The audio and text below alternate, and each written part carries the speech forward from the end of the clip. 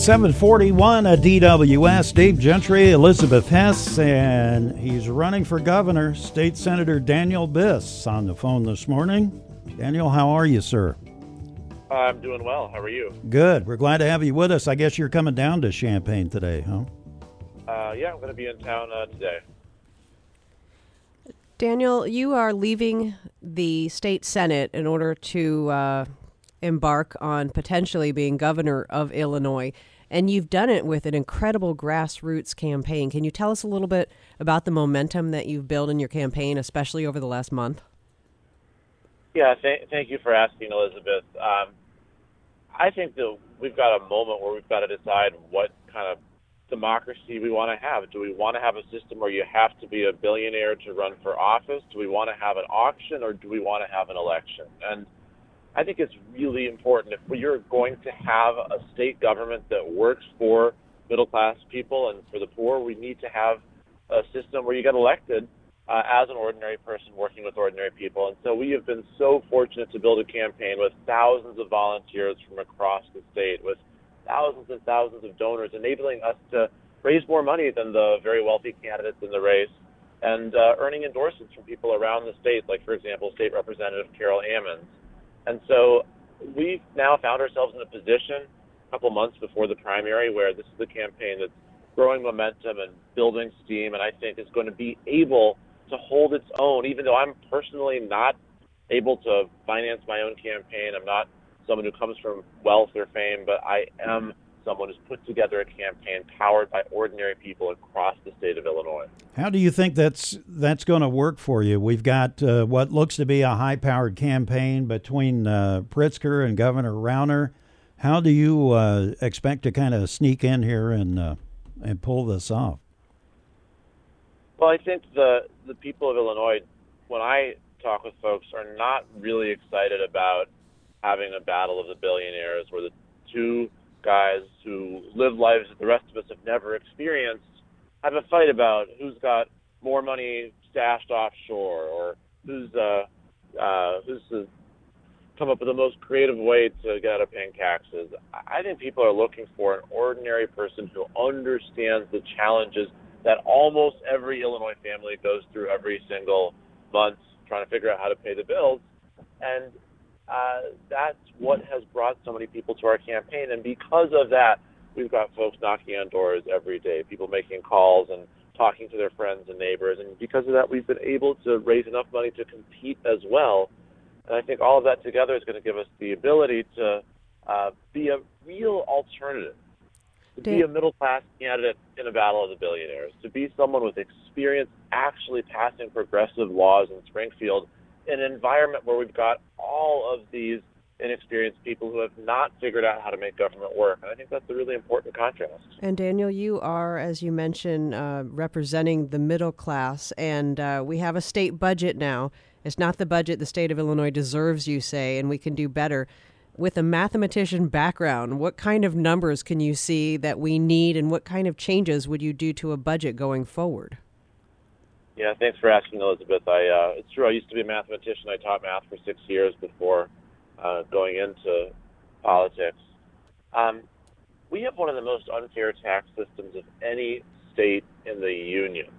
We have a tax system that asks far too much of the middle class and the working poor while not asking enough of the richest residents. It is harder to be a middle-class person in Illinois than in most of our neighboring states. It's a lot better to be a billionaire in Illinois than in most of our neighboring states. And that means a couple things. Number one, it means our state government doesn't have the money it needs, but it also means that our school funding system is really unfair and punishes poor communities. It means that we don't have the ability to have a sustainable budget.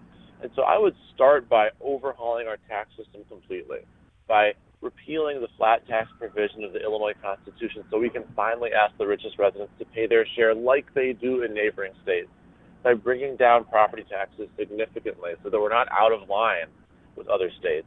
If you get that right, if you build a modern, fair tax system for Illinois instead of the one that we have that is antiquated and punishing to the middle class and the working poor, we'll have the resources to have a state government that actually finally works.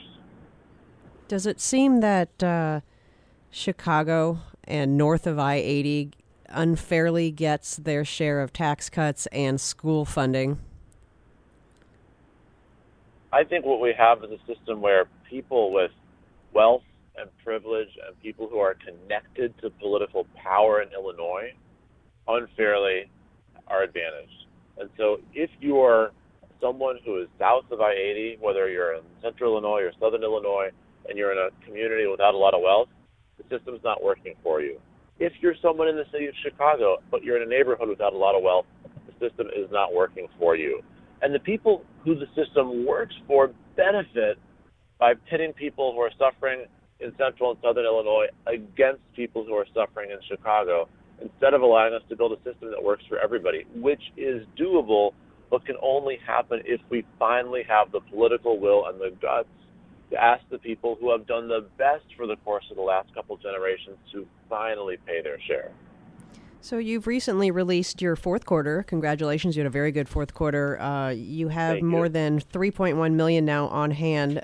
Donations coming from individual donors. That's the key. More than 2,600 donors. Between now and March 20th, how do you plan to continue to spread that message and raise money so you can get your progressive message out there? Well, thank you. We had a great fourth quarter, like you said, and it was powered by thousands of people across Illinois, from hundreds and hundreds of communities across Illinois, which I think is really important. As your previous question asked, you know, there's a lot of geographic divide in Illinois, and we're proud to have contributions from the southernmost tip of Illinois and from the city of Chicago and from every place in between as well. We now had ended the year with $3.1 million in the bank, and we're going to continue to raise money. And we are going to run, in the course of the last 9.5 weeks of this campaign, a campaign that's visible with me being around the state like I'm spending today in Champaign County. We're going to run a campaign with volunteers and grassroots activists talking to friends and neighbors. We're going to run a campaign where I'm talking with the press, with the media, like you and others, to make sure that we get the message out that way. And now, because of the dollars we have, because of the help we've been given by, again, thousands and thousands of people across Illinois, we've got the tools to run a media campaign as well, advertising so that people see that there is a real middle-class alternative to this battle of the billionaires that seems to be building. Where will you be today? Can the public come meet you? Yes, you bet. There's going to be a series of opportunities. We're going to be at a lunch at Esquire Lounge at noon. We'll be doing a press conference later on in the day at 809 South 5th Street. And then for folks who are in Mahomet, we'll be at a meet and greet at 840 Eastwood Drive at 7:30 in Mahomet later on tonight. All right. State Senator Daniel Biss, thanks for your time this morning. We appreciate it. Hey, thanks so much for having me. Thank you. We got